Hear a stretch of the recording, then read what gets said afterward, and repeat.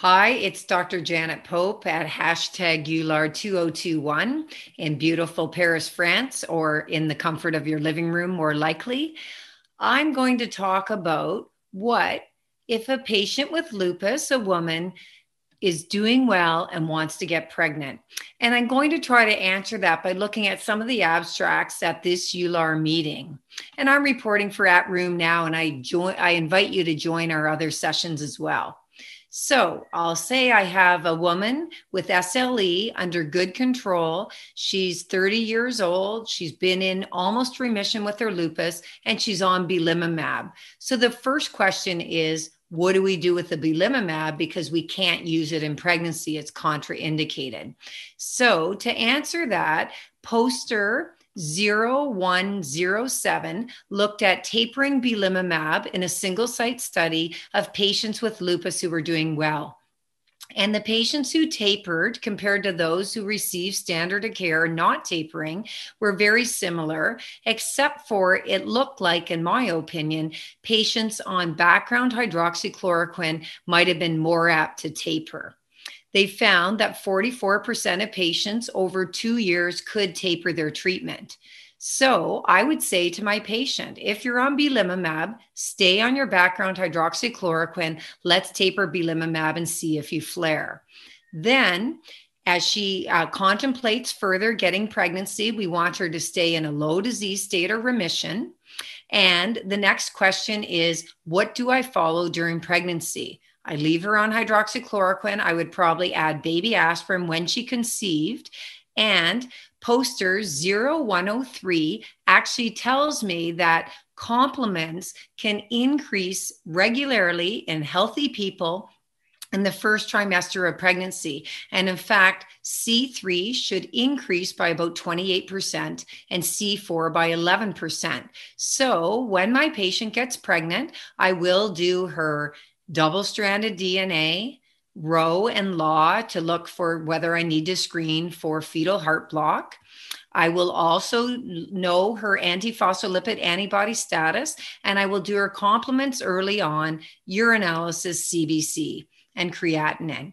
I will know that her complements should be a little bit elevated in the first trimester. Why is that important? Because if complements go down, particularly C3, that is related to poor fetal outcome. So I can answer 2 questions for my patient having gone to the EULAR 2021. Please follow us at Room now. Thank you.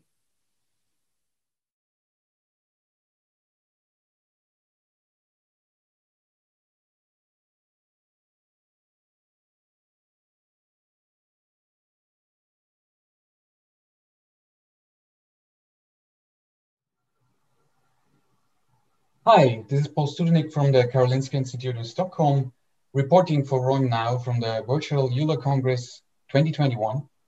I'm talking with Dr. James Galloway from King's College London on his study with the number OP0126, titled Infections and Serious Infections in the Filgotinib Rheumatoid Arthritis Program. So prospects on safety in filgotinib RA patients. So thank you, James, for taking the time being with us. Thank you very much for inviting me, Paul. Well, JAK inhibitors have been another milestone in the treatment armamentarium for inflammatory arthritis patients. And among the family of JAK inhibitors, filgotinib is preferentially inhibiting JAK1. And it is of patient safety is one of the major points to be addressed in novel treatments. So what can you tell us concerning infections or the risk of infections from the analysis of the data? Yeah, so thanks. So we've looked at data from across the trial program from the filgotinib trials. So that includes the phase 2 trials and also the phase 3. So there's 3 phase 2 trials and 4 phase 3 trials, and also long-term extension data. We've looked at infection rates overall. So this includes serious and non-serious infection rates, and compared that between filgotinib at the 2 doses, 200 milligrams and 100 milligrams, because of course the license for filgotinib has the dose range in it. we've compared that to the placebo arms, which has got the relatively short placebo comparator, but then longer comparator data for methotrexate comparison, adalimumab comparison, and also some data from open label extension. The headlines are that the infection rates with filgotinib were numerically slightly higher than placebo, but actually they were numerically very low. When they're compared to methotrexate and adalimumab, the confidence intervals all overlap, and so that the event rates are very reassuring. And we also did some work looking at event rates over time. Looks like you see, like we've seen with the other, pretty much not just JAK inhibition, but across the board with immune modulation in rheumatoid, you see this early increase in risk that then settles down over time. So if people are going to have infections, it looks like the risk is greatest early on. And then we also did some work to look at what predicted infection. So were there any characteristics of trial participants that predicted who was going to get infection? Quite a few things came out in the univariate analysis, which is sort of the usual suspects in terms of risk factors. But in the multivariate model, the one thing that stood out was a prior history of chronic lung disease appeared to be the one thing that stood out. I should say that actually prior history of serious infection looked like it was getting very close as well. And I suspect that may have been missed just on a sample size effect because we had relatively small numbers who had got prior infection. So, from your feeling, how of all the things that we now know, how much do we still don't know when it comes to improving, for instance, patient safety when we decide or want to consider treating this particular patient with filgotinib? Yeah, so I think there's a couple of things, a couple of big gaps, I think, in our knowledge. One is we need to see real world data because we know that clinical trials tend to recruit a select cohort of people who tend to be slightly healthier and perhaps slightly lower risk. So when we look at drug safety and pharmacovigilance, it's really important we get post-marketing pharmacovigilance data that builds our confidence, our strength, and our understanding about these drugs. The other really big question, though, is how do the risks of filgotinib compare to other drugs in the class within JAK inhibition? I think we have this question of is a JAK1 preferential drug going to have an advantage over drugs that have other selectivities in the class? And numerically, if you look at the numbers, it does look like safety data may separate out, with filgotinib looking slightly better in the safety profile.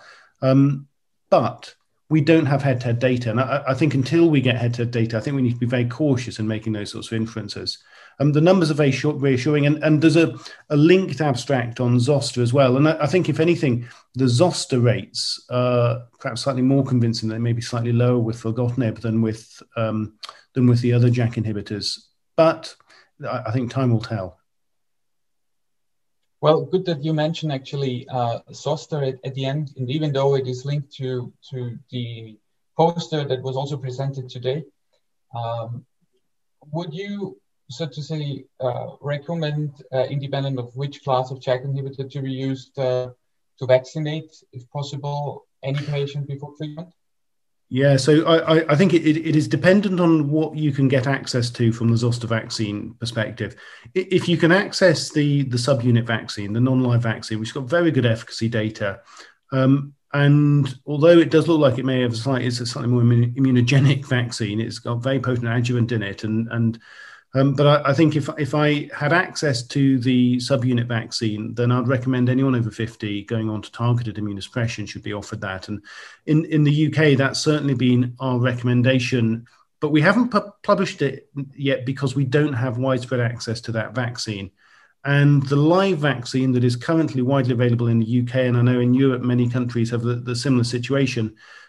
We saw, for example, in the oral studies for tofacitinib, they did some nested work. Kevin Winthrop presented this a couple of years ago, where they gave, it was in the oral standard trial, they gave a subgroup of people the live vaccine before starting on tofacitinib. And actually, it looked like people still developed zoster despite that vaccine. We know even in immunocompetent people, the vaccine's efficacy is only in the 60s. It's only about 60% efficacious. So I think if your only access is to the live vaccine, I'm unsure about the evidence there. What I personally tend to do is, in the absence of accessing the subunit vaccine, I educate people about zoster, particularly people with a prior history of zoster or people who you think are more vulnerable. I tend to give them a pack of Valais-Cyclovir with instructions on when they would use that if they do develop symptoms, and make sure they know how to handle it rather than pushing hard for vaccine, particularly with the live vaccine. Wonderful. So thank you for this very also clinical, practical answer to that. And just to let you know, the poster we were referring to is POS 0092, if you want to have a closer look at that. And with that, thank you so much for your time, James. It was a pleasure having you. Thank you very much. Thank you all for watching. If you would like to see more of the EULAR experience and all reporters, visit runnow.com.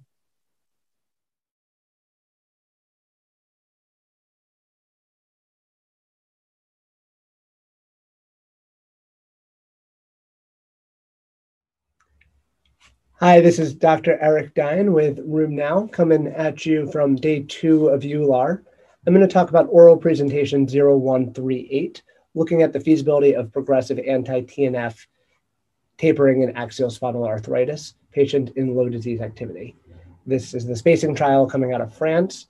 And the reason for doing it is really because patients will ask you about it. They are interested, if they feel like their disease is well managed, in decreasing the amount of medication that they require. There's cost of the medications. Patients do not enjoy injecting themselves, the infectious risk and other risks of being on the medications. So this is something that I think comes up frequently in practice, is the question of, can I taper or space out the interval of my medication? There were 398 patients included. They all met ASAS criteria. They all had radiographic axial spondyloarthritis. They had a BASI score of under 4 for at least 6 months and normal CRP to be included in the trial. They were randomized to an unchanged group that continued their current regimen versus spacing out their therapy. And they were analyzed via a non-inferiority study. Patients of all different types of TNF were included in the study, and based on the TNF, the spacing algorithm was to increase the interval from the general guidelines from the dosing. So for example, if you're on adalimumab, you would initially be on every 14 days at the start of the trial, and they would stepwise try to increase that interval to 21 days, 28 days, and up to 35 days. If you had a relapse, you would step back a group into a little bit more frequent interval. Of the almost 400 patients in the study, they had 91.5% follow-up, so excellent follow-up in the course of the study. The findings were encouraging. 83% of patients were able to increase the interval in the spacing group at month 12. And there were similar rates of flares as the unchanged group, and they showed non-inferiority with this approach. Patients that did have a flare or needed to step back into a higher interval, they had equivalent drug efficacy and were able to regain disease control when they went back on their initial dosing of the medication. This is some initial data coming out of the study, so there's some more information, I think, still to come. They didn't show us any evidence of exactly how well spaced out the patients were at that month 12, if they were able to get all the way up to the 35 days for adalimumab, or if they were somewhere between the 14 and the 35. It's also, it's also going to be interesting to follow the activity scores. They didn't have any of that information quite available for us yet as to comparing scores in the different groups at different time points. I think it is something that's encouraging. I'd like to see this out longer than 12 months, but I think it is something that if a patient asks, I think it's something that's reasonable to try. It's important to remember this is part of a trial, so follow your patients closely. They were very closely monitored as they increased the intervals. So if they have any signs of increasing disease activity, you want to be able to recognize that and adjust to that in a timely fashion. But I think this is something that I will bring to my practice as a reasonable option for a patient that is in low disease activity with axial spondyloarthritis and is interested in potentially tapering their TNF inhibitor and increasing the dosing interval. That's all for now from RheumNow. Check out rheumnow.com. This is Dr. Eric Dine. I'll be with you for the remainder of the EULAR meeting with updates.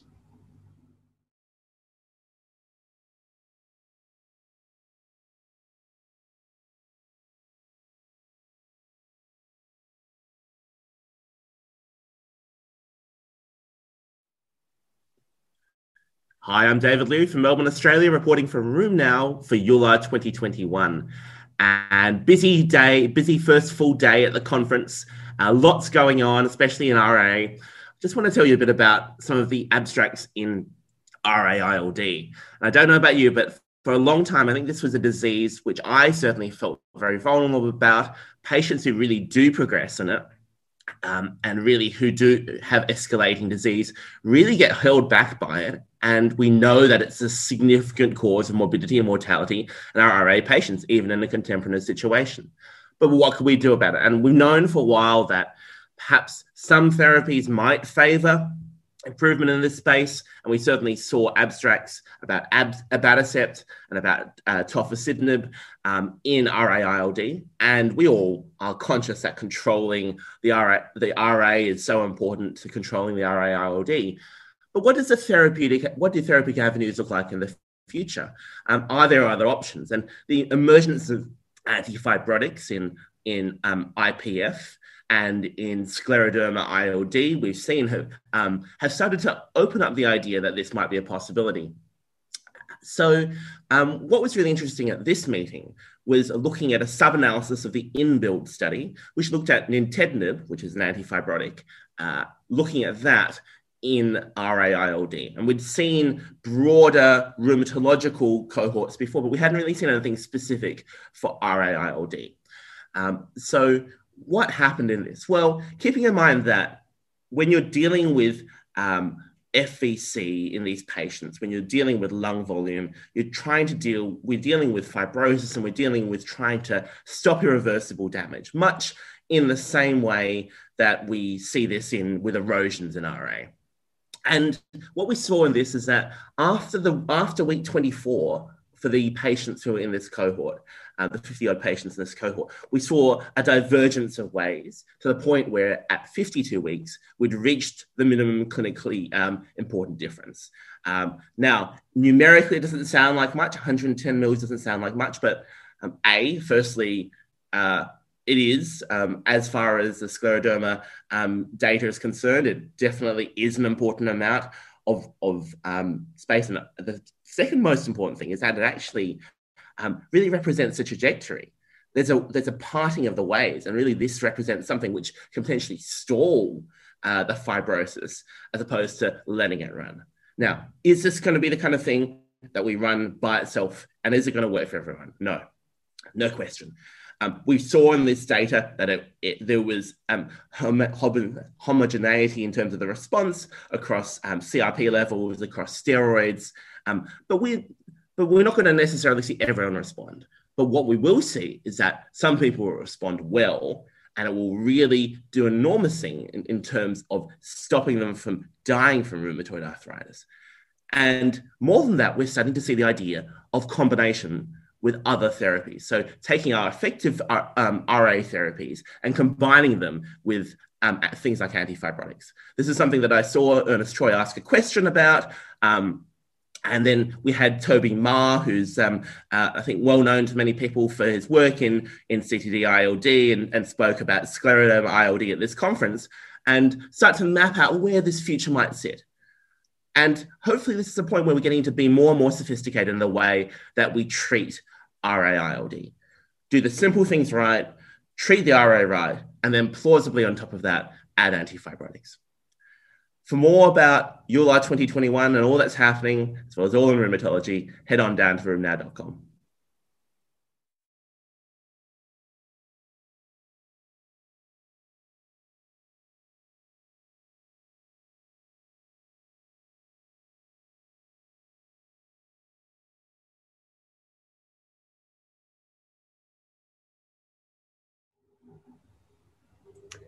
Hi, this is Dr. Eric Dine with RheumNow, checking in from day 2 of EULAR.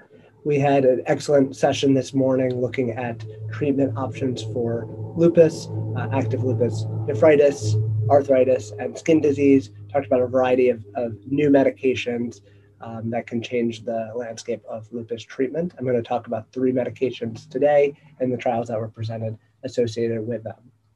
The first trial I'm going to talk about is oral presentation 0129, looking at belimumab after rituximab. studying whether it can reduce anti-double-stranded DNA, IgG, and prolong time to severe flare in lupus nephritis. In this study, they looked at administering belimumab after giving rituximab. So rituximab itself, obviously controversial for the treatment of lupus nephritis, in that it's been something that's been used frequently, seems to have a good effect for many providers, but the real-world data in the LUNAR trial had trouble showing statistical significance. They have noted that rising BAFF levels after rituximab has correlated with disease flares. So the idea of this study is to administer belimumab, which is anti-BAFF, to try to prevent that from happening and keep double-stranded DNA low in patients with lupus nephritis following their rituximab infusions. So this study looked at 52 patients that were recruited.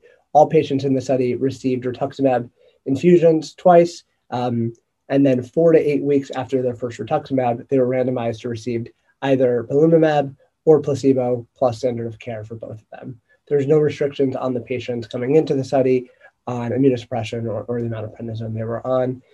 They seem to be at about 13 or 14 milligrams on average of prednisone in the study. Patients came from across England. There were 16 centers in England that were part of this trial. 81% female as per the lupus demographics, only about 12% of Black ethnicity in the trial.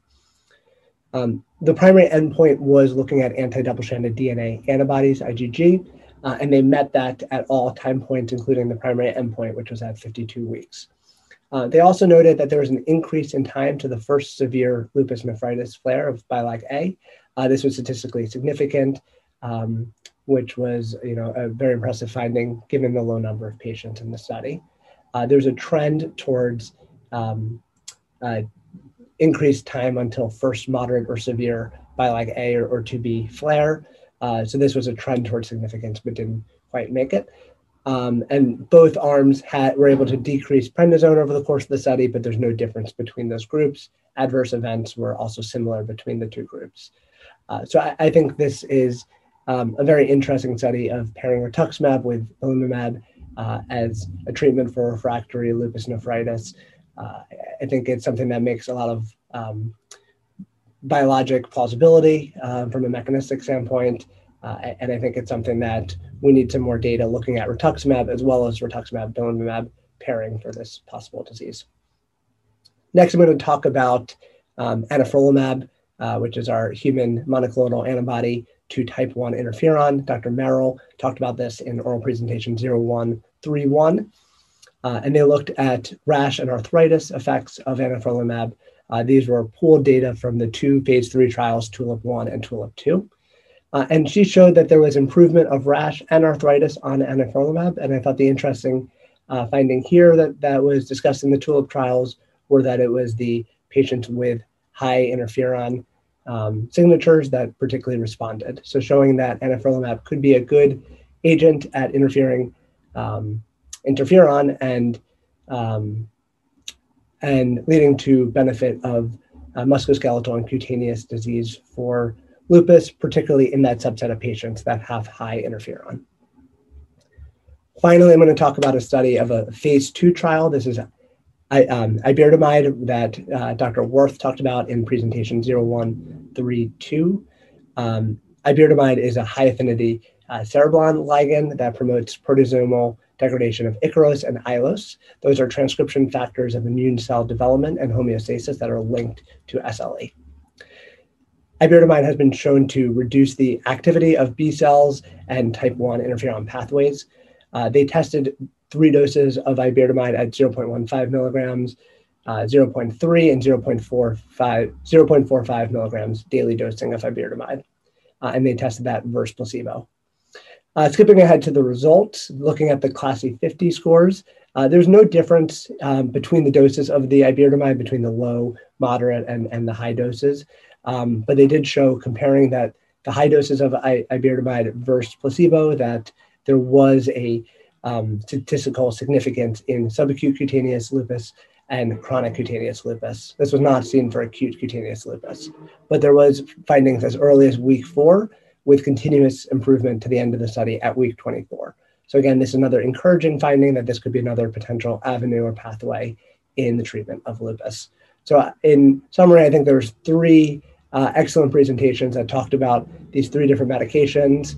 I'm looking forward to seeing more studies and more to come out about each of them as potential new treatments for us. Thank you very much. This is Eric Dine from RheumNow. I'll be here throughout EULAR meeting, checking back in with updates. Thank you.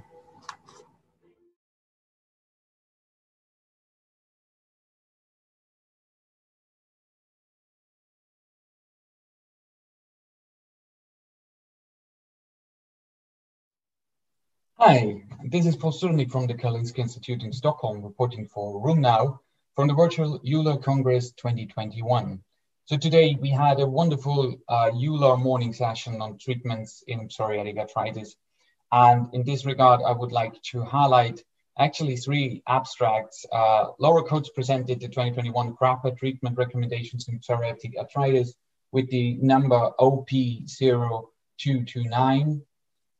Atul Daftar brought sub-analysis concerning axial involvement of psoriatic arthritis patients using data from the SELECT-PSAR 1 and 2 study with OP0233. And Philip Mee shared with us 16-week data on deucravacitinib with the number OP0227. So GRAPPA, it's the third edition, a huge collaborative effort, definitely. And the main new points here, it outlines an overarching principle that putting all these recommendations in the context of shared decision-making. And furthermore, into an integrated management plan, taking not only now the classical related conditions like uveitis, into account, but the whole spectrum of comorbidities that is observed and is increasingly more apparent over the last years. Also, reproductive health has been emphasized as one part to integrate in that. And since the therapeutic armamentarium has extended to the benefits of the patients, this is, of course, also very much needed due to the heterogeneity and the features of PSAR that may occur during the course of this chronic disease. Coming to upadacitinib and the abstract of Atul Daftar, upadacitinib, a JAK inhibitor, particularly JAK1, is here the data of SELECT-PSAR 1 and 2 has been used, and the specific question was actually how about patients with axial involvement and efficacy and safety. Upadacitinib is efficacious, has been proven efficacious in psoriatic arthritis as well as ankylosing spondylitis. And here, the 12-week and 24 weeks time point has been taken into account with the 50 milligram doses and the 30 milligram doses. And about 30% in both trials showed axial involvement. And what was interesting to see is that people with axial involvement had higher tender joint counts, they had more dactylitis, more enthesitis, and also longer morning stiffness, duration of morning stiffness. So good news that relevant outcome domains actually all showed beneficial improvement in comparison to placebo at week 12 and 24. And what is to highlight maybe is the BASDAI that decreased with a mean of about 2.6 after 24 weeks. That also, when you exclude question 3, which is about the peripheral joint pain, you see a similar mean change in this score. So these positive results could also be replicated in the ASTAS, and I think the ASTAS clinical important improvement rates were quite nice, with 60% in the active group and 20% in placebo. And this strengthens, of course, the evidence for upadacitinib in psoriatic arthritis patients with also axial involvement. So now coming to the new kid on the block, deucravacitinib, which is a TYK2 inhibitor. So this drug binds the TYK2 regulatory domain and via that then inhibits cytokine pathways. It has already been shown efficacy in moderate to severe plaque psoriasis. And this trial presented by Philip Mees showed the week 16 results with the psoriatic arthritis patients and musculoskeletal symptoms. And these patients were allowed to fail up to one TNF inhibitor as well, but we had active disease and at least fail one conventional synthetic DMARD and a 6 milligram and a 12 milligram dose in addition to the placebo arm was tested here. The primary outcome ACR20 response was met with about 50 to 60% responses and 30% in the placebo arm, but more of interest, of course, with ACR50 is 24% in the lower dose of 6 milligram and 32% in the 12 milligram arm. In placebo, this was 10%. But composite scores are in particular importance besides single indexes like patient global that all decreased. The DAPSA and the PASDAS could reproduce these nice results at also week 16 with 23 units of mean change in DAPSA and 2 units in the PASDAS. The minimal disease activity was also reached in 23%. Concerning other features like enthesitis score of 0 in the Leeds enthesitis and the SPARC was observed in about 50% of patients of the active arm. Safety is, of course, also always of high importance, and there were no serious adverse events in the trial period, also no opportunistic infections or herpes zoster.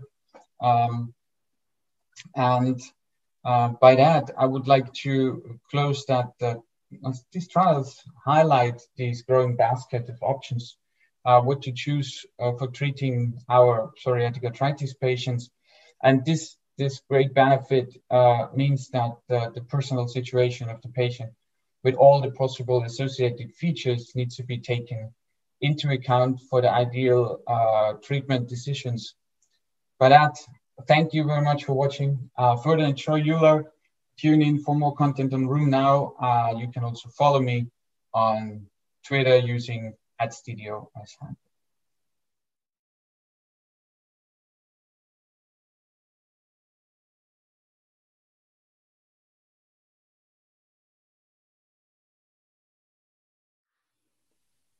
Hello, welcome to RheumNow. I'm Janet Pope, a rheumatologist in Canada. And for those at EULAR 2021, bonjour, ça va? Since EULAR was supposed to be in Paris, France. So I have a clinical question that I'm going to try to answer from some data at EULAR 2021. So my question is, when I have a patient with systemic sclerosis, what does a limited cutaneous systemic sclerosis patient look like if they are SCL70 positive? I'm sure you're aware that SCL70 is also called TOPO or topoisomerase 1, and that it is strongly related to interstitial lung disease. So poster 0318 used a large group of EULAR patients with systemic sclerosis to try to answer this question. So they wanted to look at organ involvement and changes between or differences between limited scleroderma with and without SCL70 and comparing diffuse to limited patients with SCL70. So they used a total of 1,052 patients with about 7 to 8 years of follow-up. They found that the limited patients who were SCL70 positive had shorter time from Raynaud's to the diagnosis of systemic sclerosis. We do know that patients with usual limited cutaneous systemic sclerosis usually have about 8 or 10 years of Raynaud's before they get their first non-Raynaud's symptom of their scleroderma, whereas in the diffuse patients, they often have about a year or get the first symptoms of systemic sclerosis at the same time as their Raynaud's. So shortening the difference kind of makes sense. They also compared SCL70 positive limited patients with scleroderma to anticardiolipin antibody. No surprise, they found more lung involvement if you were SCL70 positive and had limited scleroderma compared to centromere positive limited scleroderma. But here's the rub. When they compared SCL70 positive limited patients to SCL70 positive diffuse cutaneous subset patients, they found two interesting things. They found that the frequency of interstitial lung disease was absolutely the same in those two subsets. That might not surprise you because SCL70 is a risk for ILD. Here's where the take-home message is. They found that if you had diffuse cutaneous systemic sclerosis, SCL70 positive, you were far more likely to progress your interstitial lung disease than if you were a limited patient with SCL70. Same frequency of lung disease, one has a poorer prognosis. And in fact, that correlated with mortality. Diffuse had higher mortality, SCL70 positive, than the limited patients. This, however, shouldn't surprise me because a few years ago, we did a study with one of my trainees in our Canadian Scleroderma Research Group database, and we looked at a couple thousand patients who had had PFTs annually over 3 years.